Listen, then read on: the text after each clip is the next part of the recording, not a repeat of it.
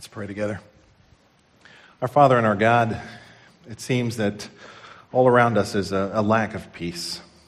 Whether, like the video, it's a lack of peace in our homes or with our friends, perhaps at work or even in our world, we are desperate for you this morning. So pray that you would have your way with us. We humbly invite you to dominate this place and give us what the Scriptures call the peace that passes understanding. For Christ's sake and for his reputation we pray. And all God's people said, Amen. He just retired this last year, but perhaps you're familiar with the famous basketball player who changed his name to World Peace, Ron Artest. The ironic thing is that Ron was once known as the bad boy of the NBA. In his career, he had over 60 technical fouls, 33 foul outs, 6 ejections, and got suspended for a record-setting 86 games for which he lost over $5 million in pay. He also has faced in the past domestic violence charges. So he changes his name from Ron Artest to Meta World Peace. According to Wikipedia, Artest said, "Changing my name was meant to inspire and bring youth together all around the world." His publicist, Courtney Barnes, said that World Peace chose Meta as his first name because it's a traditional Buddhist word that means loving kindness and friendliness toward all. Perhaps Artest was motivated by an interest in his Buddhist philosophy. Or perhaps Artest was motivated just to clean up his act a little bit. Or maybe this was just a publicity stunt. But one thing is very clear: his name change is rather ironic. Even after he changed his name, I remember watching him play a game against the Oklahoma City Thunder when, after a dunk, Meta World Peace took out an Oklahoma player, James Harden, with this hard, flagrant foul. An elbow thrown violently into his opponent's face, and the irony of his new name became comical. The announcer from the sideline said, "World Peace elbowed him." The LA Times reported, "World Peace was ejected from Sunday's game." CNN said, "World Peace was given a 7-game suspension." Rather than representing peace in this world, it turns out that Ron Artest's actions are just another reminder to us that there's still something very broken inside the heart of mankind. How appropriate to our situation. It seems like we long for world peace. We sing songs about it. We write books about it. We even try to enact laws to promote it. But at the end of the game, world peace gets ejected and suspended. It turns out to be a slogan without much substance. As I was preparing for this message, I just went to Google and typed in peace to see how many web pages were devoted to this subject, and I found 273 million.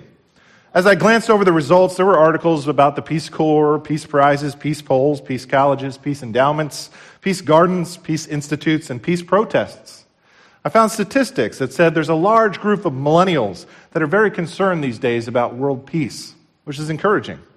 There were groups: Women for Peace, Jews for Peace, Buddhists for Peace, Religions for Peace, Musicals for Peace, and Children for Peace. The list goes on and on. 273 million websites and articles dedicated to this one subject. But if you examine them closely, they show an amazing assortment of formulas for finding peace. Some of those formulas were noble and inspirational. Others of them were simplistic and superficial. Nearly all of them based on human effort to resolve conflict and get along with others. Although some of these efforts have encouraged a temporary peace, few of them could report any genuine, lasting results. All of them fail to address the ultimate reason why there is actually so little peace in this world. Well, fortunately, you and I don't have to wade through 200 million web pages to get the answer to this question. Through Holy Scripture, God has graciously and repeatedly described the one and only path toward genuine, lasting peace. That path is beautifully described in our text for today. That's what Luke chapter 2 is all about. I would invite you to join me there. If you look up the word peace in the Bible, you find it's used with 3 different categories. Peace in the Bible sometimes refers to an inner peace or a tranquility or a peace within. Other times in the Bible, peace refers to an interpersonal peace and a solving of conflict that occurs between 2 human beings or groups. And then, of course, the culmination of that would be peace on a global scale, or what we call world peace. For our purposes, I'd like for you to think about those three things as we look at the passage today, because they are interrelated, and like a pyramid, they are built one on top of the other. Our passage addresses all three types of peace in different ways. In our series in Luke chapter 2, our goal is to just tell you the Christmas story for these 4 weeks of Advent. From the beginnings of Luke's gospel, a little bit of the story will be told here each week, because it's possible to go through this whole Christmas season and never actually hear the Christmas story. You can go to the mall and hear the music, or you can go outside and see the lights, or you can go through this whole month and never actually hear the Christmas story, and that would be sad. And so in this Advent series, that's what we're doing each week, telling you a little bit of the Christmas story. And today we reach Luke chapter 2. If you're ready, say amen. Amen. Verse 1 says this: In those days, Caesar Augustus issued a decree that a census should be taken of the entire Roman world, and everyone went to their own town to register. So Joseph also went up from the town of Nazareth in Galilee to Judea, to Bethlehem, to the town of David, because he belonged to the house and line of David. This is really amazing to me because Caesar Augustus was the most powerful person in the world. I mean, the first Roman emperor. His empire stretched from England to India. One of the things that he was most famous for was, as we heard earlier, thank you, Matt and Susan, was for establishing the Pax Romana, or the peace of Rome. Now, the peace of Rome was a peace given through strength. It was a peace that was accomplished because of their military might. As one of our elders, Ed Williams, once said, "It's easy to have peace when all of your enemies are dead." That's the kind of peace that Rome brought to this world. So Caesar had this massive amount of jurisdiction and power. But, however, we know 700 years prior to this, there was a prophet named Micah who told us about another ruler who would come to bring peace. He talks about him in chapter 5. But you, Bethlehem Ephrathah, though you are small among the clans of Judah, out of you will come for me one who will be ruler over Israel, whose origins are from old, from ancient times, or you could translate that phrase, even from eternity, and he will be our peace. Notice that word, peace. Secondly, notice the problem. Micah the prophet had said the Messiah would be born in Bethlehem, which is about 100 miles away from Nazareth, where they were. So here's kind of what I think happened. In the providence of God, in the sovereignty of God, he elbowed somebody in the Roman Empire and said, "I think we need to count the people." And so Caesar Augustus got this idea and said, "Hey, I think we need to count the people." And so God used the emperor to get his son born in the right place and the right time in history, even though he didn't even know it, which I think is kind of cool. Nonetheless, this guy gets a mention in the Christmas story, but it's not for the great things he did in the world. In fact, from our perspective, he's really just a footnote in the story of the birth of our Savior, which leads us to an important point. When it comes to real peace is not found in politics or power. Just as the mighty Roman Empire would disintegrate and fade away, that's the way it's always going to be when it comes to the governments of men. Just think about how polarized our country is today over politics. Hard to find peace. By the way, as a side note, I can't think of a worse venue that would steal away your peace faster than to argue about politics on social media. Please don't do that. Now, I'm not saying we shouldn't be involved as good citizens and strive for the greater good. We should. I'm just saying we should recognize the limitations inherently inside of politics, because human governments don't have power to change the human heart. Now, does the government have a unique opportunity to do good in this world? Yes. And we ought to pray for our leaders. Whether you are a Donald Trump fan or not, whether you are a Republican or a Democrat, beloved, we should support them and pray for them as our leaders. But we also, as Christians, should realize that like Barack Obama and like George W. Bush and like Bill Clinton and like George H.W. Bush and like Ronald Reagan, and like King Saul, and like Alexander the Great, and like Napoleon, and like Caesar Augustus here, all of our leaders will ultimately disappoint us. And the reason is because the one who brings peace for the whole world has already come. The promised one has already been promised, and his name is Jesus Christ.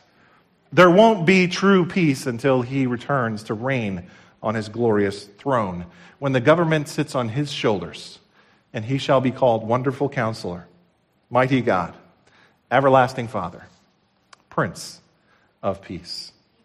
Let's go back to that story. Joseph is headed now from Nazareth to Bethlehem with his wife. Verse 5 says this: he went there to register with Mary, who was pledged to be married to him and was expecting a child. Now, when we picture this story, we imagine Mary riding on a what?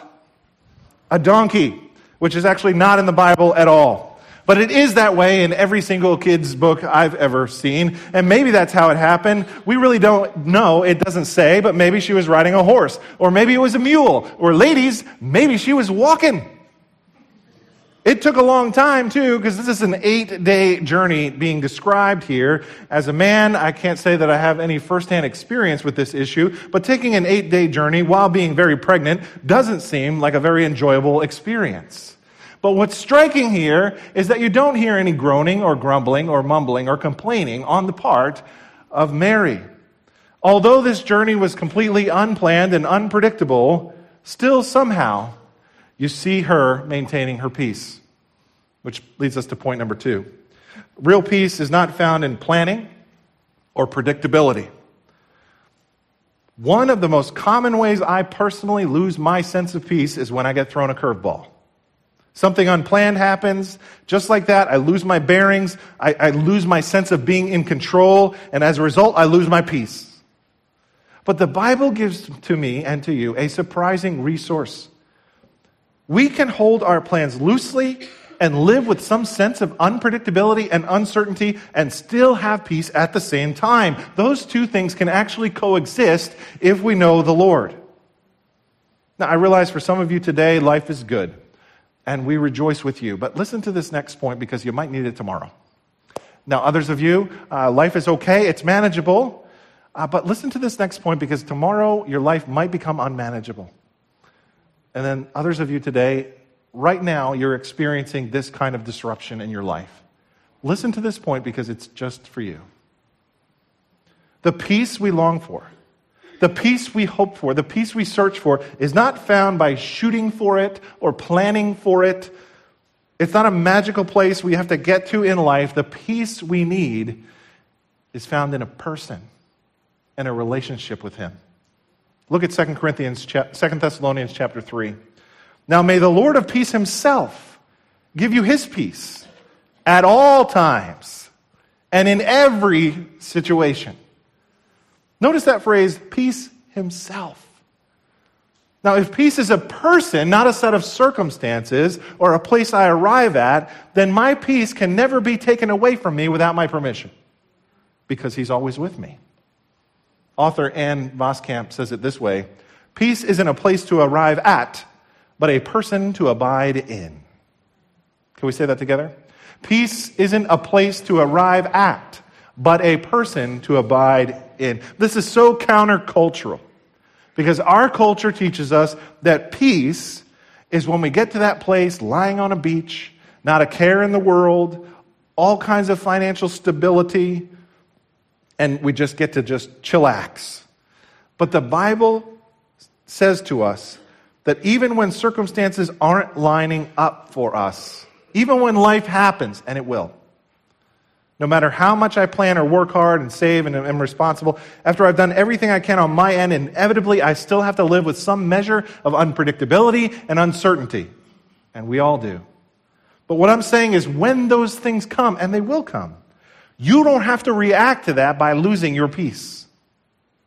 Because your peace isn't found in your circumstances, which can change in such an unpredictable way. Your peace can be found in the Lord Jesus Christ, who never changes. St. Augustine said it this way: God alone is the place of peace that cannot be disturbed. Philippians chapter 4 calls this the peace that passes understanding. The unbeliever cannot ever experience a peace like this. The book of Isaiah speaks to this issue. The wicked are like the tossing sea which cannot rest, whose waves cast up mire and mud. There is no peace, says my God, for the wicked. Like the tossing sea, turbulent, always back and forth, never fully at rest, never fully at peace. But you know what the believer is like? The believer is like one of those rocks toward the bottom of that picture on the screen. Sometimes the ocean gets kind of rough. Sometimes the water crashes over on top of those rocks. And sometimes if it's a big wave, you go to the beach and you see, wow, that wave just totally covered that whole rock. Maybe that's the end of that rock. But then sure enough, the wave recedes and the rock's still there. That's a picture of the Christian who puts his trust in God. They can be firm. They can find a place of peace. They can find what Isaiah says in chapter 26, perfect peace. You will keep him in perfect peace whose mind is stayed on you because he trusts in you. Now, it's not that the waves don't hit us. They do. It means because we have a relationship with the Lord Jesus, we can take the hits. Because there's a resilience there that's his. That's the peace of God. So Mary and Joseph, even in an unpredictable environment, take that journey from Nazareth to Bethlehem. And the story goes on to say in verse 6, while they were there, the time came for the baby to be born. And she gave birth to her firstborn, a son. She wrapped him in cloths and placed him in a manger because there was no guest room available for them, no room. They went to some kind of temporary shelter. What did it look like? I don't know. My nativity set at home kind of looks like a barn. Some people say it should have looked more like a cave. Some people say they had houses in those days with an upper floor and a lower floor, and an upper level was where the people would live, but downstairs is where they would keep the animals. Maybe it was like that. We don't know, but whatever it was, this wasn't the Ritz-Carlton. This wasn't the Hilton. This wasn't even like Motel 6. This was a place where some animals were doing some smelly things, and this was a place where it was not really very sanitary. Now, let me just ask you a question. If you were invited into the PR meeting in heaven, and they were offering this question around the discussion table, how are we all going to roll out the Savior coming to bring peace to the whole world? What kind of marketing campaign would you put together? You probably want every single cable news outlet going. You'd have a team for email marketing. You'd have a team for social media. You'd probably want a good ground game out there who are knocking on doors, holding town halls, thousands of volunteers on your team, looking for every venue, every photo op that you could find to get the word out about this, not to mention a few $1,000,000 that you spent on TV advertising. But here in the Bible, tucked away in a far corner of the Roman world in a little town called Bethlehem, not a big city, not a big castle, something like that. When God sends his own son, he sends him to a manger. There's a commonness to all of this that's pretty surprising. Pretty amazing. I think we forget about it because we've heard this so many times. But it reminds me of point number 3. Real peace is not going to be found in prestige or prosperity. You know, it's interesting to note that America's newly identified at-risk group are kids who come from affluent, well-educated families.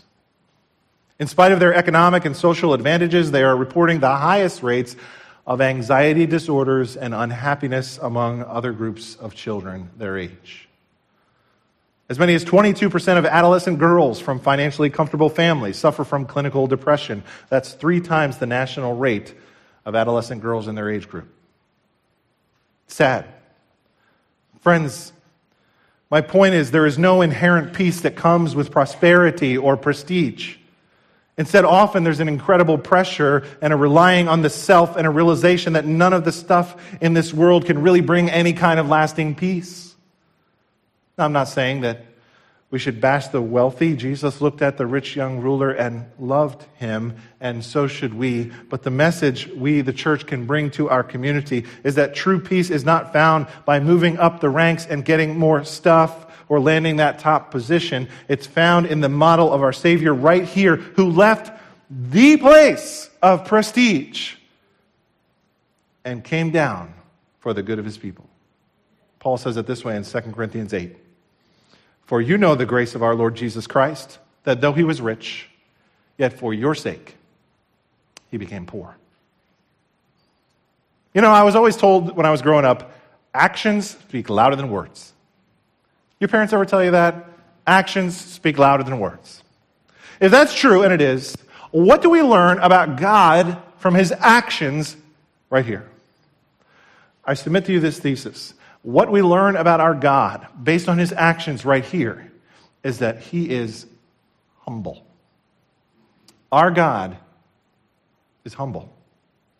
We have a God who condescends. Now, don't misunderstand. Sometimes we think that word condescension means to have a patronizing attitude, to look down on people. I don't mean it like that. If you look it up in Webster's dictionary, to condescend means to descend to a less formal or dignified level, or to waive the privileges of your rank. To condescend means to humble oneself. This is what we see God doing in creation, not just here, but over and over and over again in the scriptures, to the point where my professor of systematic theology, Dr. Glenn Kreider, suggested that perhaps God's condescension and his humility should be one of his attributes that we study with the other attributes of God. But oftentimes you don't see those listed in the attributes of God. In other words, this is what our God is like. Our God is humble. In our world, surrounded by people who are so full of themselves, whether it's professional athletes or politicians or Hollywood elites strutting around like peacocks, showing off their wealth, fame, power, prestige, and prosperity, this is really something to behold. Now, I have a question. If humility, if condescension is actually an attribute of God, why do we not see more attention on this attribute? I suggest the reason that my professor gave us is true. Dr. Kreider said, I suspect that the humility of God is difficult to accept because of the implications that such a doctrine would have for us.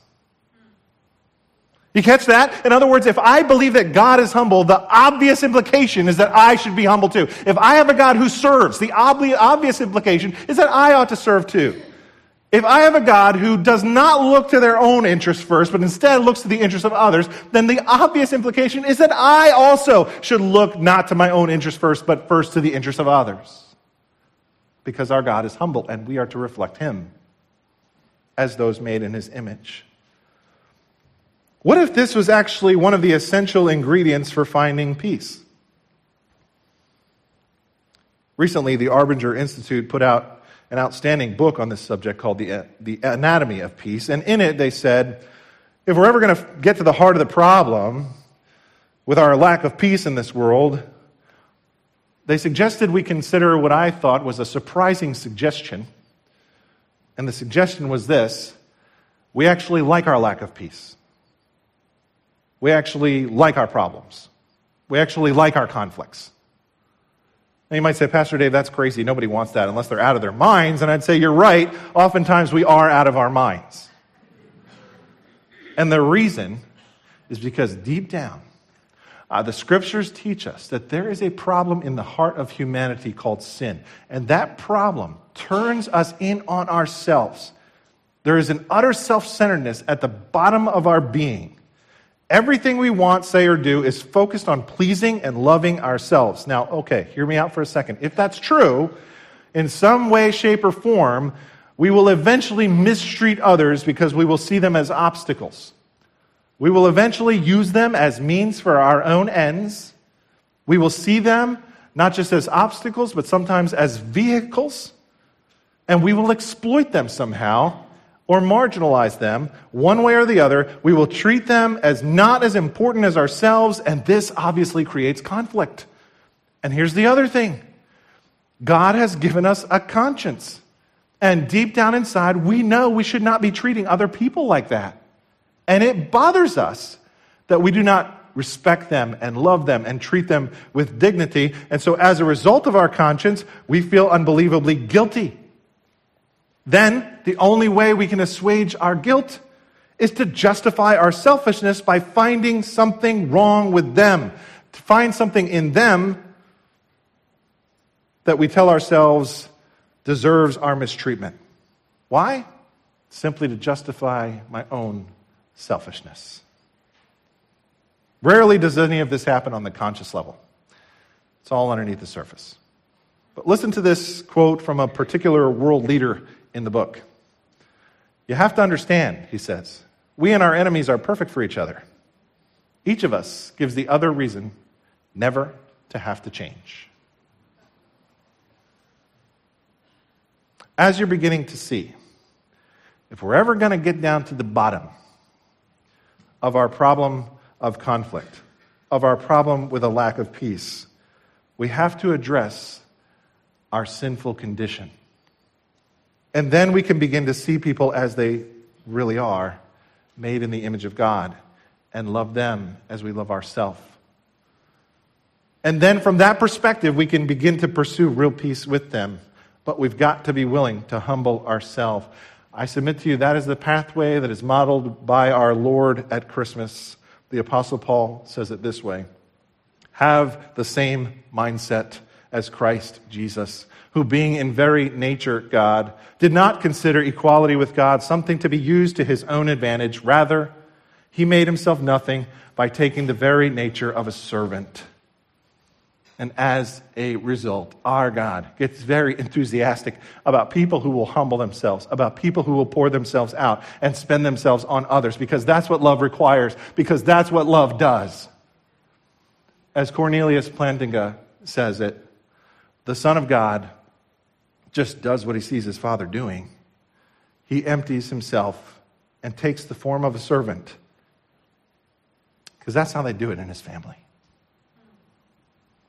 Brothers and sisters, the invitation of the Lord Jesus is to become part of the family of God and to humble ourselves. And after we see what he did at Christmas, he turns to you and he turns to me and he says, now follow me. The story goes on to say in verse 8, and there were, what? Shepherds living out in the fields nearby, keeping watch over their flocks at night. It's worth noting that shepherds in those days were kind of outcasts, especially in the religious system, because they were always ceremonially unclean. Always ceremonially unclean. And so it's very interesting to me that when God decides to show up, he shows up to the least likely people in the world. Isn't that cool? So there they are, out there, keeping watch over their flocks at night. Verse 9. And an angel of the Lord appeared to them. And the glory of the Lord shone around them, and they were terrified. Just like everybody who ever encounters an angel in the Bible, they are very afraid. Angels in the Bible are scary. And so when someone tells me my child is just like an angel, I'm like, well, what do you mean by that? Because angels in the Bible, they're scary dudes. When an angel shows up in the Bible, it kind of feels like you got called into the principal's office. Like, okay, what did I do wrong? Am I in trouble? What's going on? They're terrified. The story goes on to say in verse 10, but the angel said to them, do not be afraid. I bring you good news. Walker Percy once said, the world is waiting for news. Waiting for news. When we first put a man on the moon, that was big news. When the Allies landed at Normandy, that was big news.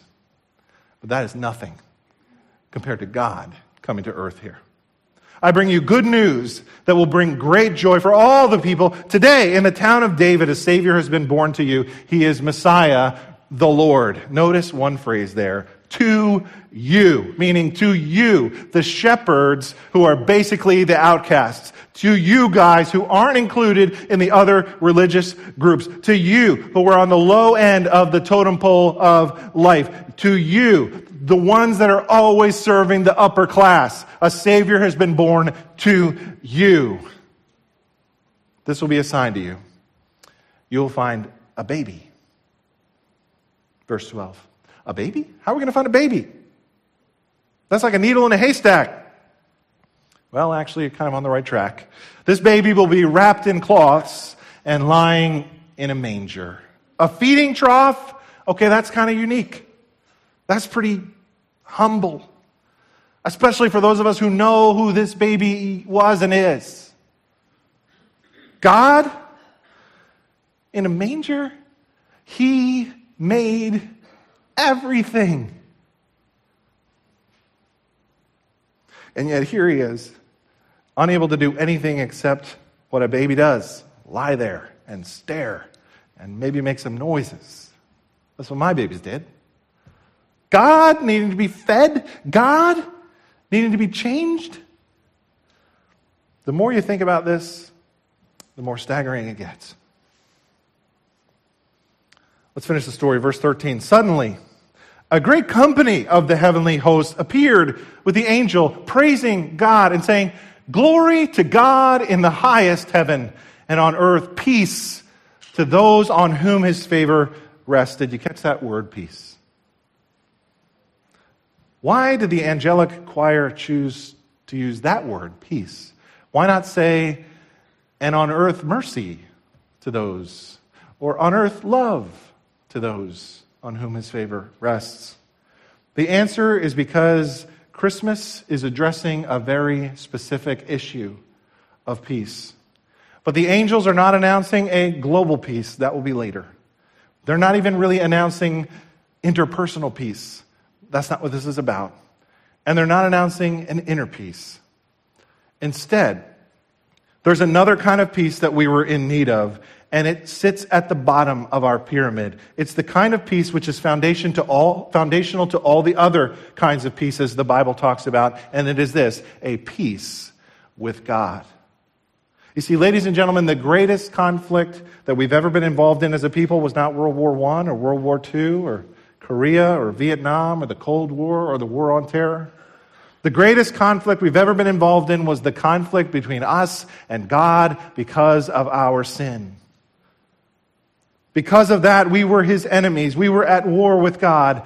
But God, because of his great mercy, because of his great love, sent his Son to this world once and for all to end that conflict and to, in a sense, sign a peace treaty between God and man by dying on the cross for our sins and by rising again victorious over the grave. And as a result, the Apostle Paul says in Romans 5:1, "Therefore we have peace with God through our Lord Jesus Christ."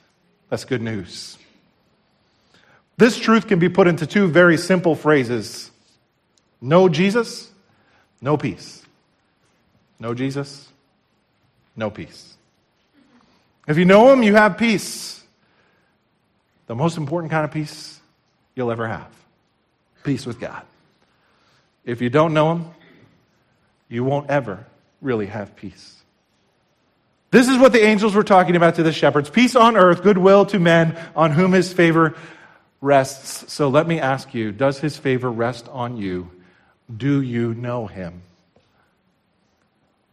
In our country, Christmas is a national holiday. Most Americans know the words of our popular Christmas carols. Almost everybody celebrates this holiday. And during this time of year, even non-Christians who celebrate it will sing along with the carols, although it doesn't affect them very much on any deep level. And so they might sing those words, "Pleased as man with men to dwell, Jesus our Emmanuel, mild he lays his glory by, born that man no more may die."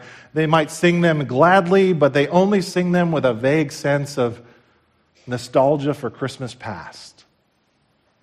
But then, when you see a real brother or sister in Christ singing those same songs, there's something much deeper happening inside of their heart, isn't there? Suddenly, they're overwhelmed with the truth of those beautiful lyrics. Suddenly, tears are welling up in their eyes as they sing, "Hark, the herald angels sing, glory to the newborn King, veiled in flesh the Godhead see, hail the incarnate deity." What's the difference between those two people? The difference is really knowing Jesus. That's the difference. Do you know him? You can know him today by placing your faith and trust in him for your salvation. That's why we celebrate Christmas. The angels were right. God had sent a Savior into the world, not to save the world politically, but to save the world from our sins.